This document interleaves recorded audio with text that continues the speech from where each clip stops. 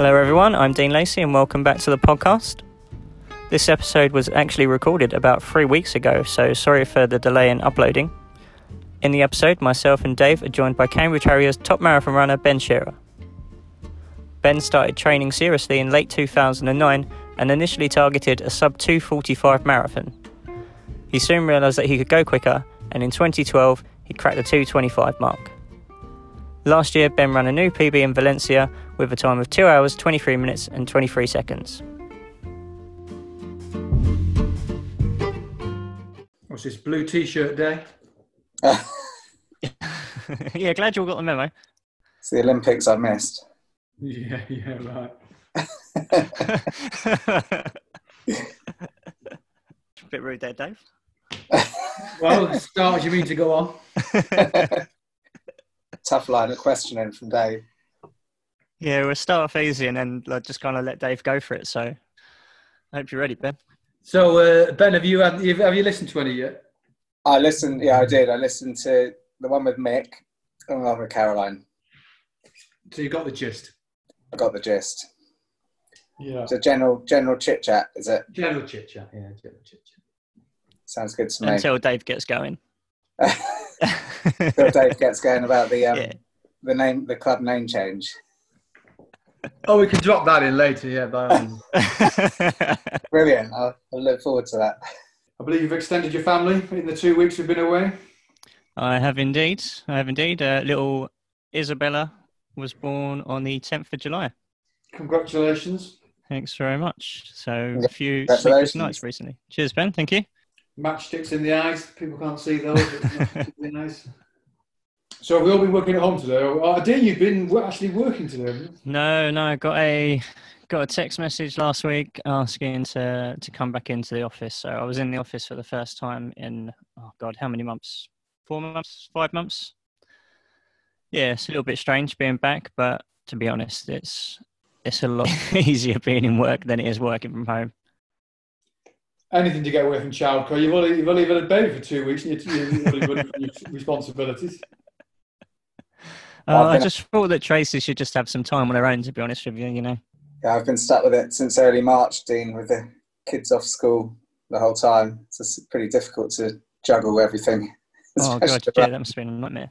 Yeah. Are you the teacher, Ben? No, fortunately, my wife is not working, so I kind of try to lock myself in my improvised study. But I do have to do a little bit occasionally, yeah. So we could have a marathon special today then. Ben, you've been ticking along, seems to be fairly well over lockdown. What have you been doing in the absence of any races? So, yeah, I mean, it's quite frustrating not to race, given I was in pretty good form sort of coming into the year. But I think with marathon runners, we're quite used to training on our own, solitary. You've probably seen me running in rings around Sutcliffe Park on a large number of occasions, Dave. So I don't mind it.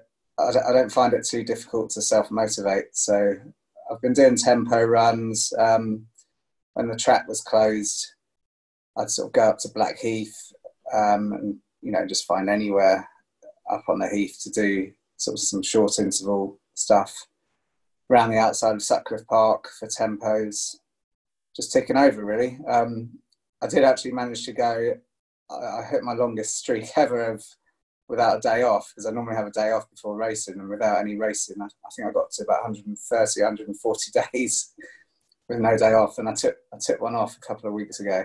So, wow, that's pretty impressive. But yeah.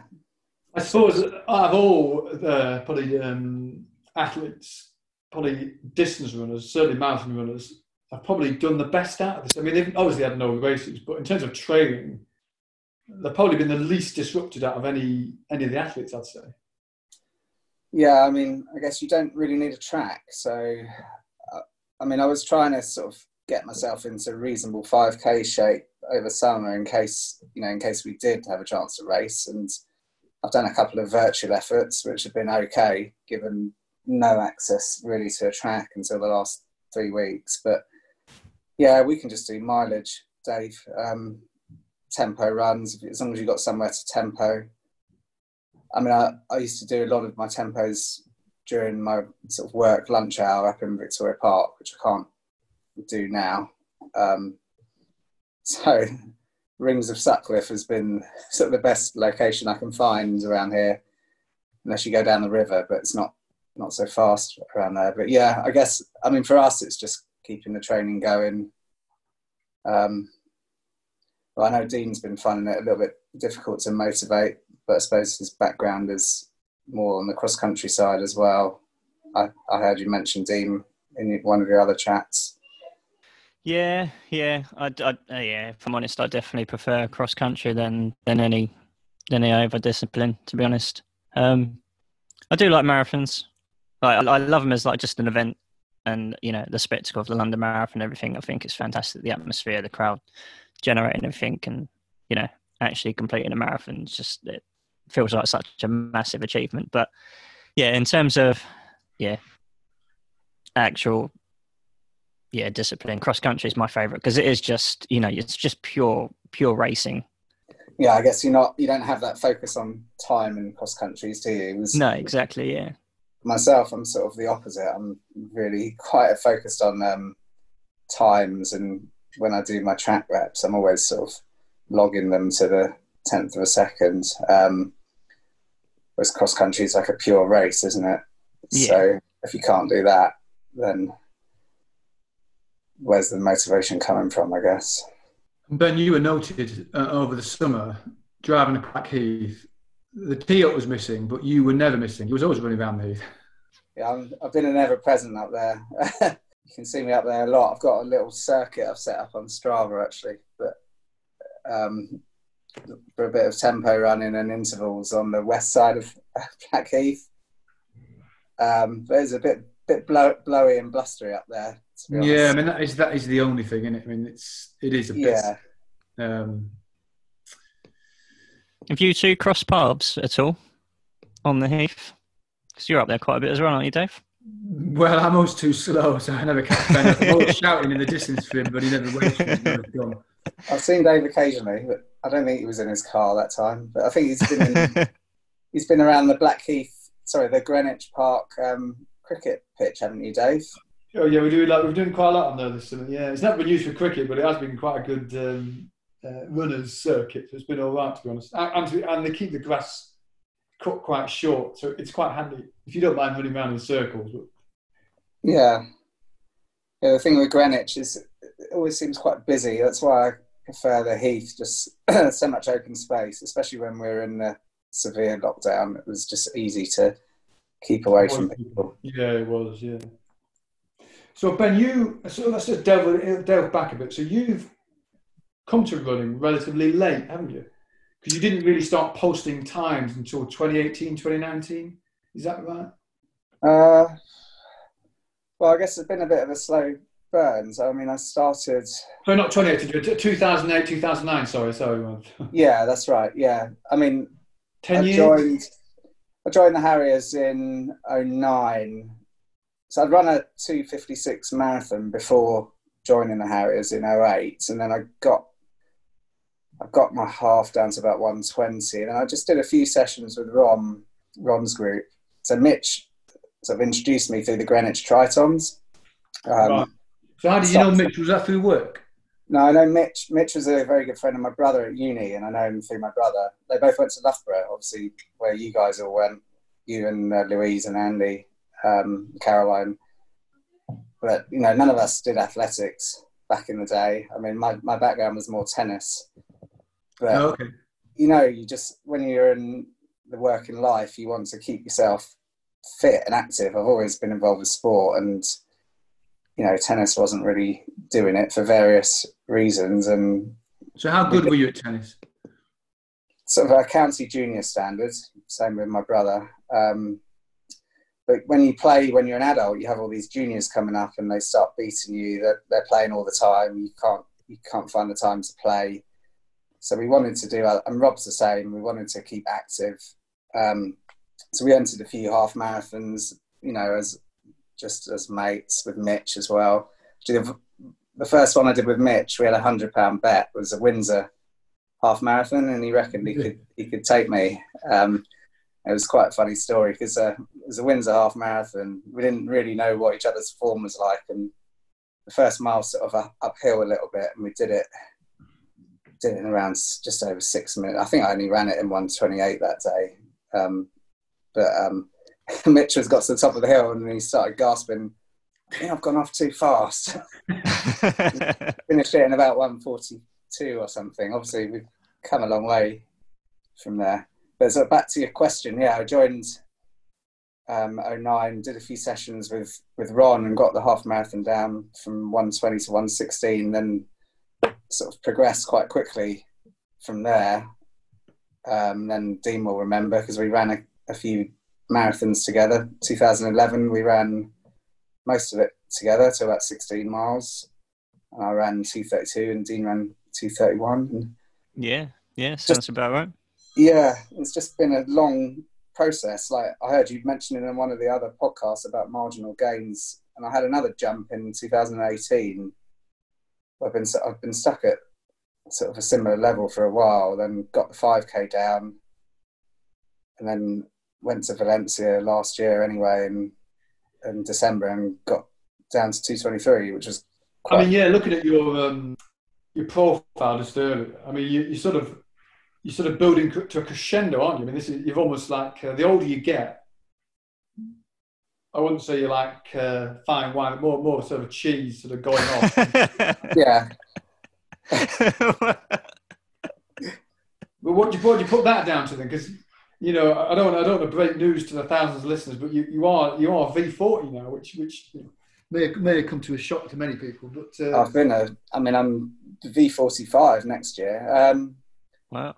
Just persistence, like a lot of persistence. I mean, so it's funny. I did take a jump with the shoe technology when I started using the Vaporflies, and we've talked about this, Dave, before. But it did coincide with the way I changed my training as well. You can't attribute gains solely to shoe technology. But when I got my 5K down, I started doing more intervals, like 2 or 3 times a week instead of just the one track session a week. I had a race, I remember in 2018 at BMC, where I really got the 5K right down towards 15 minutes from more like 15 and a half, 15:28. I got it down to 15:11. And then from there, I managed to kick on. And then one of the other factors, actually, I've been training with a good group of guys in the city who pushed me pretty hard, which obviously has stopped now, unfortunately. But it's like a 2:20 and a 2:21 marathon runner, and they're all sub 15. Well, not all of them, but a decent proportion of them are sub 15 5K runners. Doing a few sessions with them has really pushed me on quite a lot. It's the whole group training ethos thing, which I'm sure you guys tell me about your experiences with that, training in groups. So the other amazing thing to me is, for you, Ben, is that you mentioned earlier, like you've gone how many days running? Recently? Without a break. I had a 140 streak, but I ran pretty much 140 days without a break, and you're running all these times really well at your sort of mid 40s. It's your avoidance of injuries, isn't it? Which astounds me. You seem to be injured very infrequently. Yeah, I think that might partially be due to coming to the sport quite late and not having all. Yeah, I know we've talked about this. What do you put it down to? A bit of luck.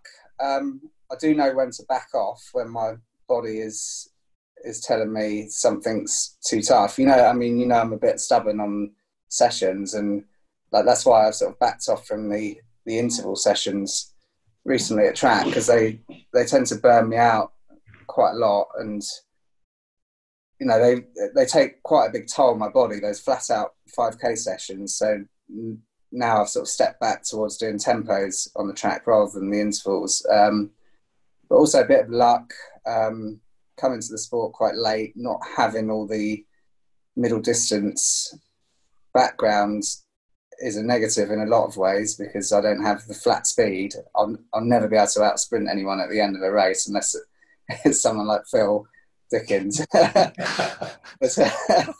Well, a three-legged dog could outsprint Phil in. yeah, we did have one time in Paddock Woods. I think he gave up before it started. But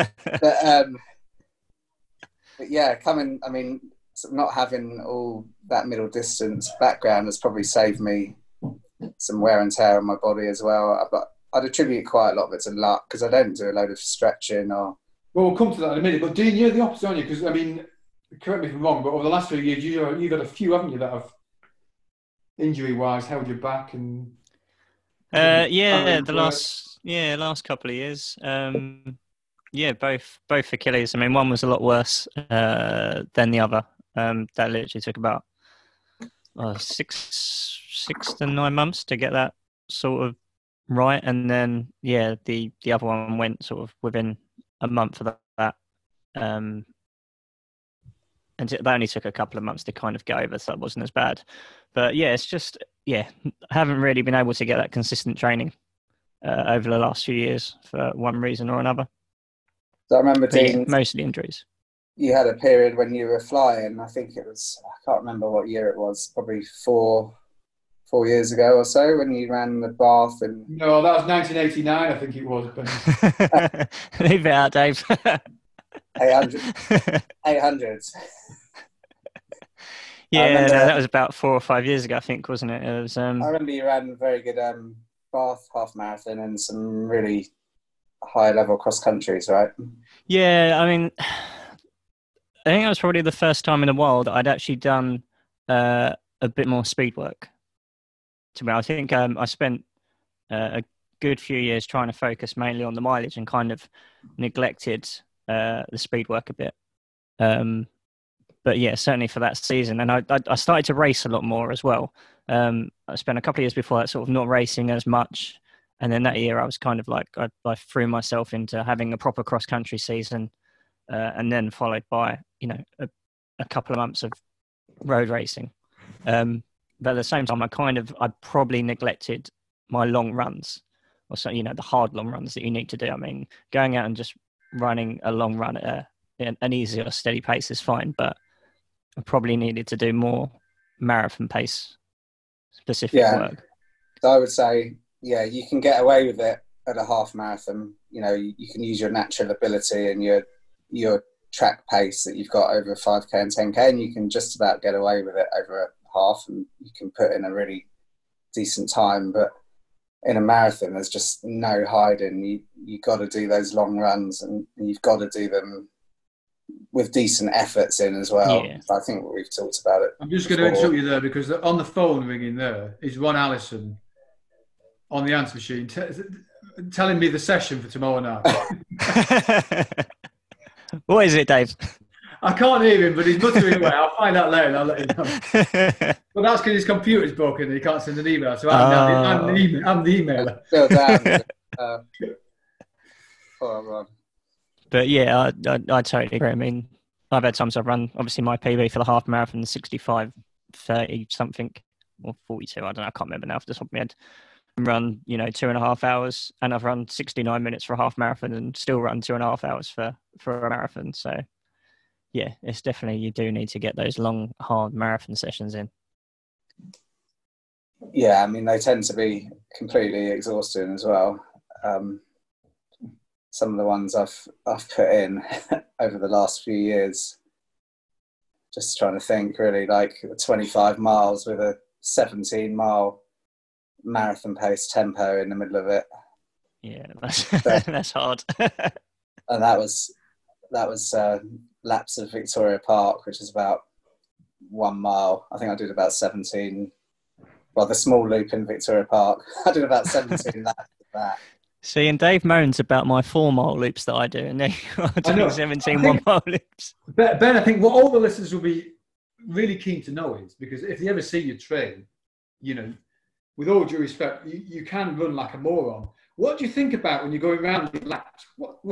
How do you manage to keep doing the repetitive nature of your training? I think, was it last week you did 8 miles on the track? Yeah, I did. I did 32 laps. Well, I had Danny for some of that, but Yeah, I mean, I've done. I How mean, does the the build up to psychology work? What's the psychology? How do you play that one? well, the psychology is well, the first thing is running on a track. I find a lot easier than running outside in a park. So I know it's flat and I know what the distance is and I know what lap splits I need to hit roughly. So I don't find the psychology too bad. But you don't think about the whole block. If you go and think about everything that's ahead, you're going to stop probably. You just think about each lap at a time and tick them off. It is that's why it is quite mental, I guess, in the head. Being a marathon runner, you have to have this focus to make yourself keep going. I mean, I did 12 on the track, 12 miles, so that's 48 laps and a bit before Valencia, and Ron was kindly coming down and calling laps for me for that session. Even he got bored calling them out, he told me. He said, I've had enough of this. I'll leave the watch on the side, you can read it yourself. There's got to be one thing worse than running them, is calling them out. Calling your bloody laps out. Yeah. 71, kind of Ron. 71, 71, 71.5. Not quite that quick, unfortunately. Yeah, I think it's the psychology of it. And, having done it a lot in the past, I don't think anyone would be able to come straight to a marathon and do that. But over the years, I've sort of built up, these long solo sessions, and then it culminated in me changing the way I train a bit and doing some of them on the track. I remember Ron telling me, for example, about a Japanese guy who did a long run.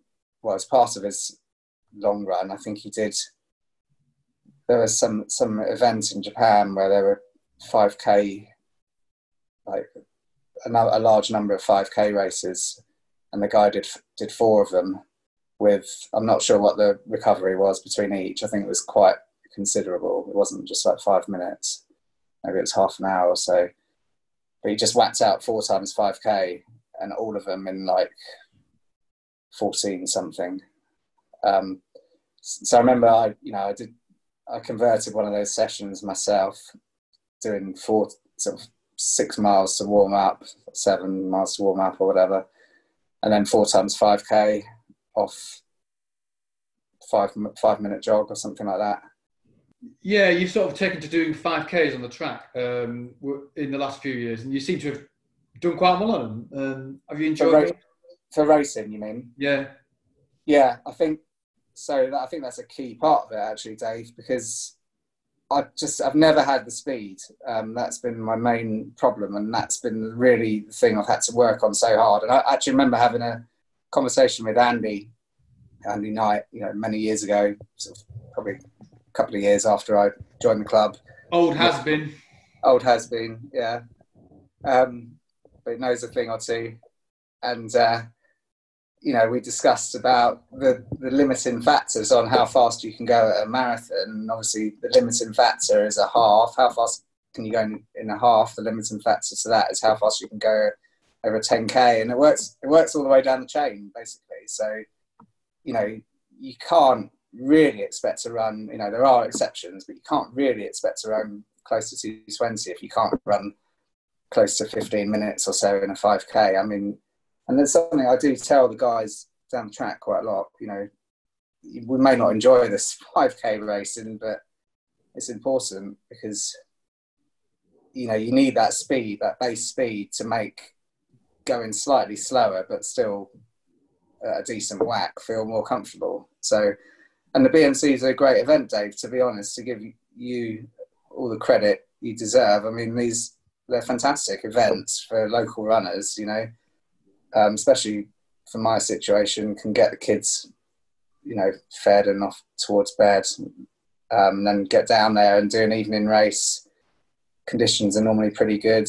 The standard has gone up. I remember before there were BMCs, or before we had BMC 5Ks, I think there used to be a few 3Ks and no one ever showed up. Now, we have the A and the B race, and I'm only finishing in the middle of the A race at best, or towards the back if it's a strong field. So it's been very helpful. In the last few years, they've come on quite a lot, the 5Ks, which is nice to see. And now we have 2 races sort of more or less full. Yeah. And yeah, I mean, I think you did. I think we had a conversation. I think you did one. Was it last year, the year before? I can't remember. You did all of them, all four. And I think, Yeah, and that was it last year, wasn't it? And then you did the Wimbledon one after it. And I think that series definitely helps you sort of build. I think you need to. There's a learning process goes on in running a 5K. Dean, I don't know when you used to do more of them. You can't just do one 5K on the track and expect to run it well. You've got to sort of get your head around it and got to the whole sort of learn series. the distance, really. Yeah, it's the whole series. And then that sort of led in quite well to Valencia because I knew I didn't really need to do any track work. And we had lappers. So I'd alternate lappers with track tempos and, the speed, I could sort of forget about it for a while. And I think last year was almost like the perfect season. I mean, I broke all my PBs in 12 months. I broke everything, 5K, 10K, half and full, which is sort of quite surprising to me at 43, 44. But, 43 I was then. But that's why it's quite frustrating, that we can't race now. And, when you get to my age, you're living on borrowed time a little bit. But hopefully I'll keep over. You haven't done 5Ks on the track for a long time, have you? Are your 5K track days over, or would you go back to them? Yeah, no, I am thinking about going back to doing some more track racing over the next couple of years. Mostly because I actually miss running fast now. I mean, I'm never going to run as fast as what I used to, but I still quite enjoy trying to run fast. But also, I mean, the little one, I'm not going to be able to put in as much effort into training for a marathon, I think, over the next few years. So, yeah, I might just, use the marathon as an end of season something just because I enjoy running London. But yeah, I'll probably, start having more of a track season, especially now that I'm a vet. So I'll probably go off and do a few more vet races, local races. And yeah, still keep up the cross country because I still think, I could still have a decent cross country season again at some point if I can just get my head together and get some consistent training in. Also, if I get myself a pair of these Nike Vaporflies, whatever they are. Well, yeah, let's go down. We should say that because I'm just reading a headline here, and here's the headline. And as Ben, my main protagonist on this issue, is here. This is the headline on the BBC website. If you don't wear them, don't expect to be competitive. Quote. And that's was that from Stephen Scullion? He's talking about everything these days, but it is him. Yeah. If you don't wear them, don't expect to be competitive. What's going on here? Is it all a bit dodgy, these shoes? Have either of you guys ever worn a pair? I've never worn a pair, so I'm really on the fence about this issue, if I'm honest. Dave, have you ever? I can't even afford to try them on, Ben. What size are you? I'll bring some down tomorrow. I mean, you've been wearing them now for over a year, haven't you? 2 years have you worn them? A year and a half? I started wearing them in summer 2018, and obviously there's a few iterations. Because they banned one of them, haven't they? They banned the ones that What's-His-Face was wearing for the world record attempt. Yeah, they banned those. Those were a special prototype, but then they've released another one that's so they're on the third iteration now, and they sold out immediately. I haven't looked at buying those. Who knows what they're like? I mean, to be honest, they look a bit more like space boots than running shoes. The third iteration. I mean, a lot of the other companies have started. Yeah, there's quite a lot of market now. Have started releasing similar, but I've never tried any of the other pairs. I mean, it is a controversial subject, isn't it? Not everyone PBs all the time in them. Actually, I wore a pair of Vaporfly for London in 2019 after breaking all my PBs, and I had a sort of relatively disappointing run. I didn't manage to beat my times of 2016 and 2017. So was that the Scorcher? No, 2019 was. I had a slight issue with my leg just 2 weeks out from the race, and you probably remember, Dave, I just had to back off the training slightly, which might have cost me. It wasn't a scorcher. It was. Is that when you did those hills? Yeah, yeah, that's right. I went to see the physio, the Kent AC physio, and I was desperate to run again. And he said, "Look, you need to run slow. But basically, if you need to keep your cardio up, you can do some hills if you want to." So I was really shuffling around. I went into Greenwich and I did Crooms Hill about 10, 12 times in the middle of a long run, and then I sort of wrote myself off for about 4 or 5 days in the 2 weeks. So you took advice from Kent AC physio before the London Marathon. They was obviously worried about Cambridge Harriers and the team prize for London that year. Sure, yeah. We've got a pretty you just good need to run slower, Ben, and don't wear those trainers. Yeah. So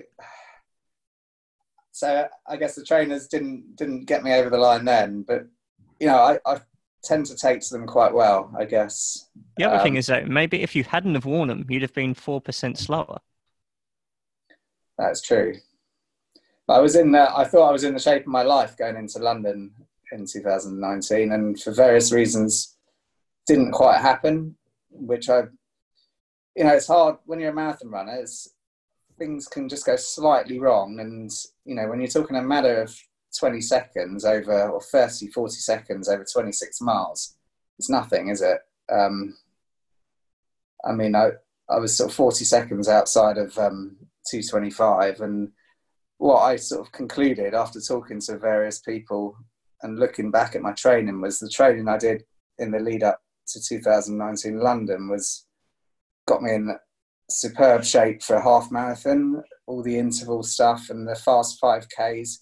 But I concluded that my long runs weren't quite hard enough, in the sense that the whole effort for the long run wasn't quite hard enough. I was backing off quite a lot for the jog bits between the hard bits. So when I went into Valencia, I just made the whole long run continuously difficult over sort of 20 to 25 miles without much backing off. So even the easy miles are about sort of 6:30 or faster pace, and the fast miles was sort of as close to marathon pace as I could.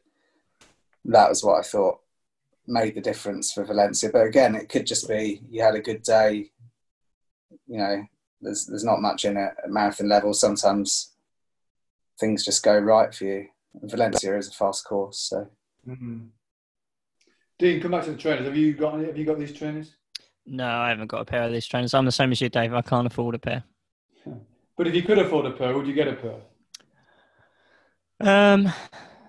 I think I would, just to see what they're like. I'd like to be able to train them and just see, how much of a difference they make. Because I'm so on the fence about them. They have cut the price actually on the older ones. I think you can find them for about 125 now. Oh, we can afford them. Don't fall for that one. You can afford them. Don't worry about it. But yeah, I just, technology moves on and everything like that, and I don't know. There's two takes on this, isn't there? For me, there's two takes. One take is that they do work and they do offer you a percentage gain, and therefore, what the next question that follows that is, okay, then, but is that a fair gain or is it an artificial gain? Debate. The second thing is it doesn't actually give you any gain at all, and it's the most fantastic marketing strategy that Nike have employed in the last 20 years, and it's worked because they're selling like hotcakes, it seems like. So I'm not sure which side I lie, really. Whichever way. I always talk about, if you go back to, I think it's the 80s, Gatorade, the sports drink, were the first to come out with a sports drink in the world. And they said they had the evidence to show that by drinking Gatorade, you would get performance gains. And basically everybody started drinking Gatorade in America, and then it came to Europe after that. And people put down to increase performances down to Gatorade, and you just had to have a sports drink, and that was the gospel. And they had facts, they had this science to back it up. What turned out in the end is the science they used was rubbish, and it wasn't strong enough. In actual fact, there wasn't hardly any evidence to suggest that sports drinks are absolutely crucial to the performance. But it didn't matter, because for the time that they marketed Gatorade, it was a tremendous success, and everybody bought it. And this rings a little bit of the flies. Because there's a lot of factors in running, isn't it? The psychosomatic, the psychology, there's all sorts of things. But it could be true, but it may not be true. I'm just not sure where I stand on it. If it is true, and they're giving you a 4% increase, effectively, is that not like the swimsuits, the one-piece swimsuits that were banned? The shark suits, yeah. A couple of years ago? Yeah. I mean, that's the thing. It comes across as being performance enhancing, and I mean, where do you draw the line with stuff that are performance enhancing? Well, that's another podcast. Yeah, I mean, there's so many things about performance enhancing. I mean, going to train at altitude is legal, but I mean, it's the thing. I mean, these shoes are effectively legal performance enhancing, which if they're legal, then it's legal. I mean, we can't ban all the Kenyans from training in Iton and say, no, you can't train in Kenya. You've got to come down to sea level and train in Europe with the rest of us. I guess you look at other sports as well. You have technology developments in other sports. So I think it's because people see running as probably one of the purest sports, because it's just like you and a pair of trainers. But things like cycling, swimming, we've talked about. Well, look at tennis rackets. Tennis rackets, exactly. So it's a difficult one, but it's hard for them to shut sort of Pandora's box once they'd opened it. So they had to design rules sort of retrospectively to stop it getting ridiculous. And most of the people I've spoken to and the sort of top level runners I've chatted to actually, regardless of whether they put aside whether they improve your performance or not, let's say they, for the sake of argument, they do help you. People have been happy to get the first and second iterations, but for some reason, I'm not sure exactly why. I mean, people that I've, at our level, are reticent for this to just go on and on and on. There's got to be a line somewhere. I guess the governing body has tried to draw that line now, but it's quite tricky. Yeah, they're playing catch up, aren't they? They're not ahead of the game, they're behind the game. Continually playing catch up. They have to sort of expunge a load of performances from records if they did do that. And how do you do that? Dean, how do you do that? With a giant eraser. No, I don't know. It's a tricky one. What's going to happen? Other manufacturers are now producing very similar products because they've realised that whether it's based on really sound evidence or not, people who are serious about the running are not going to stand in the same line with inferior technology. So they've got to make the same thing. So they're all coming out with them now. They're all going to be selling. And in probably in 2 or 3 years' time, any serious running shoe will have this technology. It'll be an equal playing field again, I guess, in the years. And the cost will then come down as well, because that's what tends to happen, doesn't it? Yeah.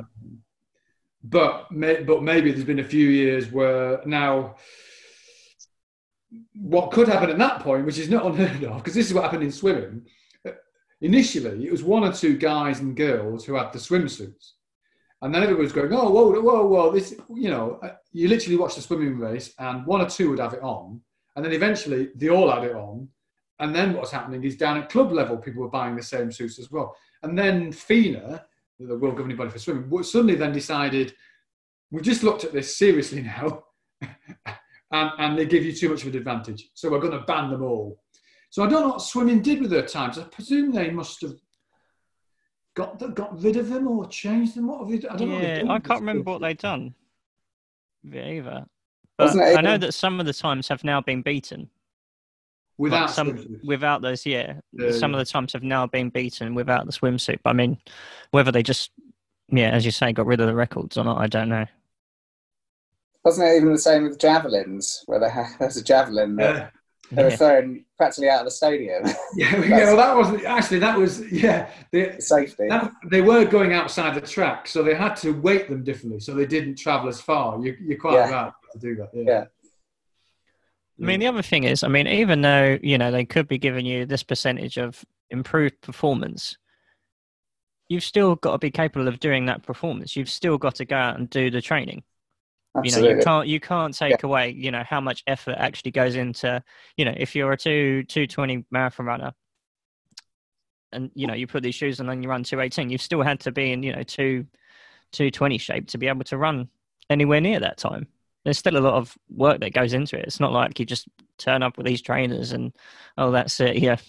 Breaking PBs all over the place. Yeah. I mean, that is the thing. When I blew at London, they didn't help me in 2019. It was just like, okay, one foot in front of the other. There's not much bounce in these legs. So just get to the finish. And Ben, what are you going to do if London doesn't go ahead? So that's potentially a little bit demotivating. I think I've mentioned, Dave, I've also got an entry for Jersey the same day. What have they said, Jersey? What's the latest on that one? They've put it off. They're consulting various bodies to see whether they can put it on. I think, again, there's a lot of unknowns there. I mean, if they've got COVID cases right down, why would they want foreigners to come in to potentially, cause problems? Even in the last 7 days, I think it's changed again, hasn't it? Because when we spoke last week, I actually thought maybe they'll go. There's a chance. I actually think the situation's got worse than it was 7 days ago, because there were some of these test events that were meant to happen, weren't they, this weekend? Yeah, cancelled those, and they were about getting more sort of small amounts of spectators. Yeah, exactly. I mean, Jersey's a smaller race, so maybe it's got a chance, but how will they treat sort of foreign athletes, I really don't know. London, it's hard to see how they're going to go ahead, but the email sort of sounded vaguely optimistic, which was quite surprising. I think they've promised a decision by this Friday. I think Jersey they need to decide, basically, because they can't leave people in limbo forever. So assuming Jersey and London got canned, I'm also in Valencia. Again, there's a whole load of uncertainty over that with Spain. Yeah, because Spain's even worse than... But they could be on a third or fourth wave by December. The second wave would be long gone. But there was some talk of maybe for elites only, and I don't, where do they draw the line? Their first wave of runners is sub 225, so maybe I'd have a chance of being in it. I don't know. But then it's like, how do you train? How do you motivate? With no other races going on, or likely, not many build-up races, no track season behind you. I mean, I'd like to run one just to run a race. Same as probably Dean would like to run a cross-country race at the moment. Regardless of how it went, it'd be nice to just put a vest back on and get in a race with other people. If everything gets canned, then it's going to be pretty hard to motivate again. I've just started building the mileage up a little bit in case London goes ahead or one of the others. But if they all get canned, then I guess it's just tick over till next year and see what happens. Yeah, get down the boozer. Yeah, may as well enjoy your social life, right? The pubs are open, so yeah. I don't know. What do you think, Dave? You're quite pessimistic on all this stuff, right? Well, I mean, I just cannot see. It's the ancillary side of these races. It's the volunteers. It's the St. John's people. All the people that they need to run them. Yeah. At the moment, I mean, if we can't go ahead with those events at the weekend, I think we're 3,000 spectators, and they had to cancel those. It's bubbling up in Manchester, East Lancashire, Yorkshire. the mood music just isn't very good, is it? Really, for London, I just cannot see. And the problem will be is it might be all right in October, but you can't leave it to like a couple of weeks out and say, oh, it's on, everybody. Well, and equally, it could be fine, you know, and then the week before the race, it could spike up and they'd have to cancel the thing. Yeah. So, yeah, I mean, it's frustrating that other sports are back, but sort of mass road running, you know, we've discussed it at track a few times, haven't we? You know, you can maybe manage a small track event for the shorter distances, but even with the 5Ks, even with the BMC 5Ks, it seems difficult to get a field back of about 20. So for mass road running, how are they going to do it? I mean, Hamburg, I think it was Hamburg, has got plans to go ahead with masks before and afterwards. I don't know, again, how they're going to do that. You'd have to carry a mask with you in the race and put it on at the end. So, you get it free in your goodie bag at the end. Yeah. You got your 5 gels and your mask. So, yeah, there's a lot of uncertainty. But I guess stepping back a little bit, you know, why do we all run? Because we enjoy it. I mean, going back to track is a massive release, just training with the group again and just being around the guys and the girls. It's been great to get back and just have a sense of normality, you know. So I guess I'd just carry on with that, Dave. Look forward to Lappers. Yeah, I mean, for me, the going back down to the track, one of the really nice things I've always felt is it's the contrast of being able to run from a normal day, being at work, sat at a desk probably, to then be able to go down to a track and try and run around it. For me, that contrast is what you miss when you don't have that. And when you can do it, even if it, as you say, even if it doesn't culminate in a race or something like that, just being able to do that contrast of running quite quickly around the track. Well, I say that in a dim light. You just feel better afterwards, don't you? Yeah, you you know? do, don't you? I think we're all of a similar mindset. Anyone who's at a running club sort of wants to run for various reasons. It's not just to get times. It's, you know, it's about mental well-being and, you know, keeping yourself in shape. And see, obesity is a risk factor in COVID. So, you know, we are doing the best possible thing for ourselves. Keep that belly down. What's that? Keep that belly down. Yeah, exactly. What gets on your nerves? We can talk about Dean. Cross-country running, how much you like that and enjoy it? The Kent champs you did about 5 years ago at Hythe. Cross-country I've never been big on. Scarred. Have you been scarred by cross-country? I know I'm probably not contributing very much to the whole team effort for the cross-country, but I've never been very good at it. And that's all right. Neither's Dave, and he still rocks up every week. No, that's because Dean's my mentor. What advice would you give, Ben, to somebody starting out marathon running late in life? So late in life, I mean, you have to build any stage in life. Or any stage in life. Well, join Cambridge Harriers. There's plenty of things. I mean, I guess we've had a pretty good history at Cambridge Harriers. We've done quite well in the national champs a few times, but marathon running, I think, you know, first you have to enjoy your running because there's a lot of training involved. You need to get your long runs in. It's probably the key point. You can't go into a marathon without doing any 20 plus milers. Otherwise it's just going to be a miserable day out. You know, assuming people want to try to enjoy the marathon, you've got to get some long runs in, preferably with a little bit of effort in them. Join a running club as well. Join Cambridge Harriers. It worked for me. I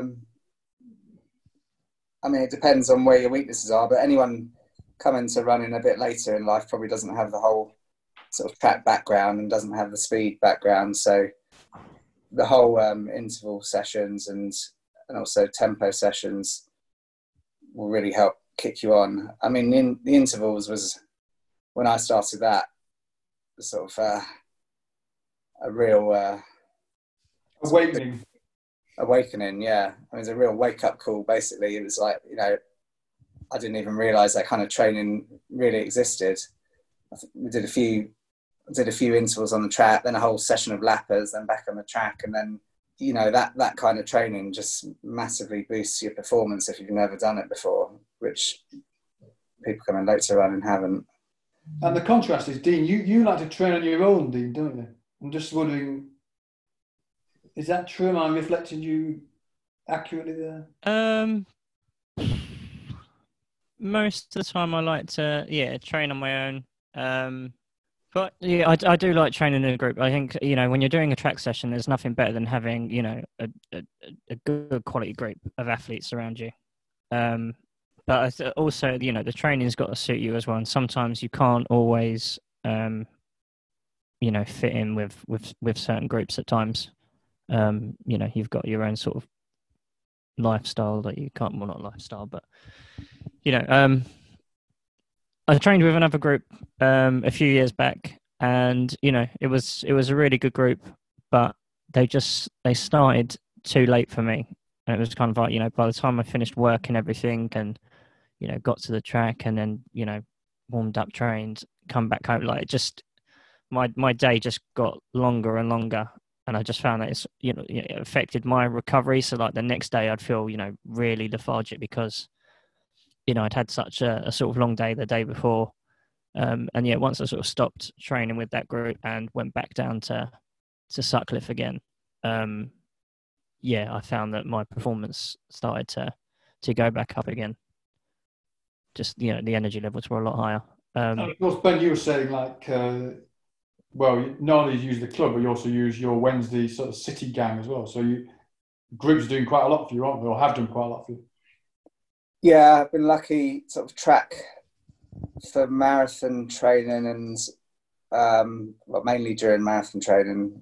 I've had Danny we've been pretty close on the track recently, such that we can literally just rotate intervals and basically be finishing together. And 2019, we had a pretty good 2 months build up into London.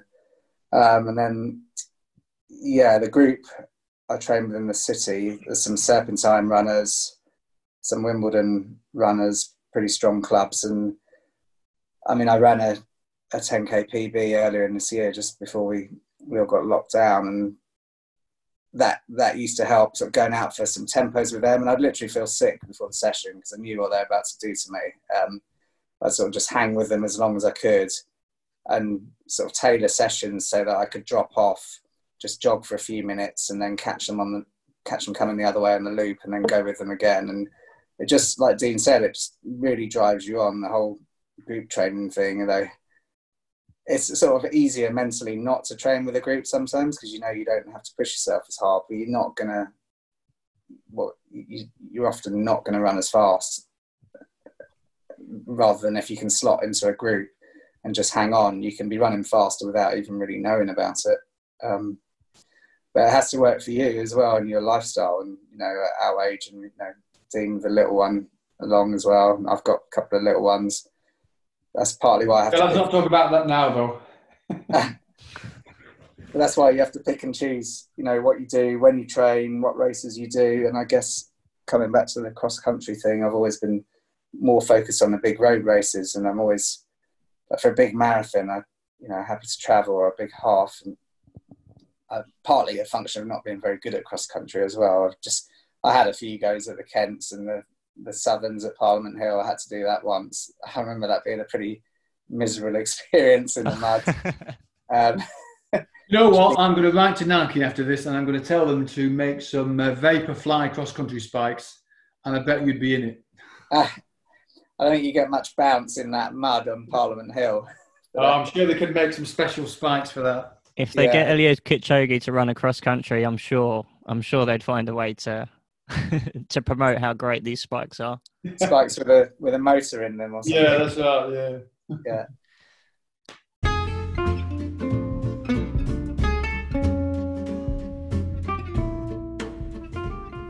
That's all for this week's episode. Hopefully you all enjoyed it. Fingers crossed it won't be another 3 weeks before we upload another episode.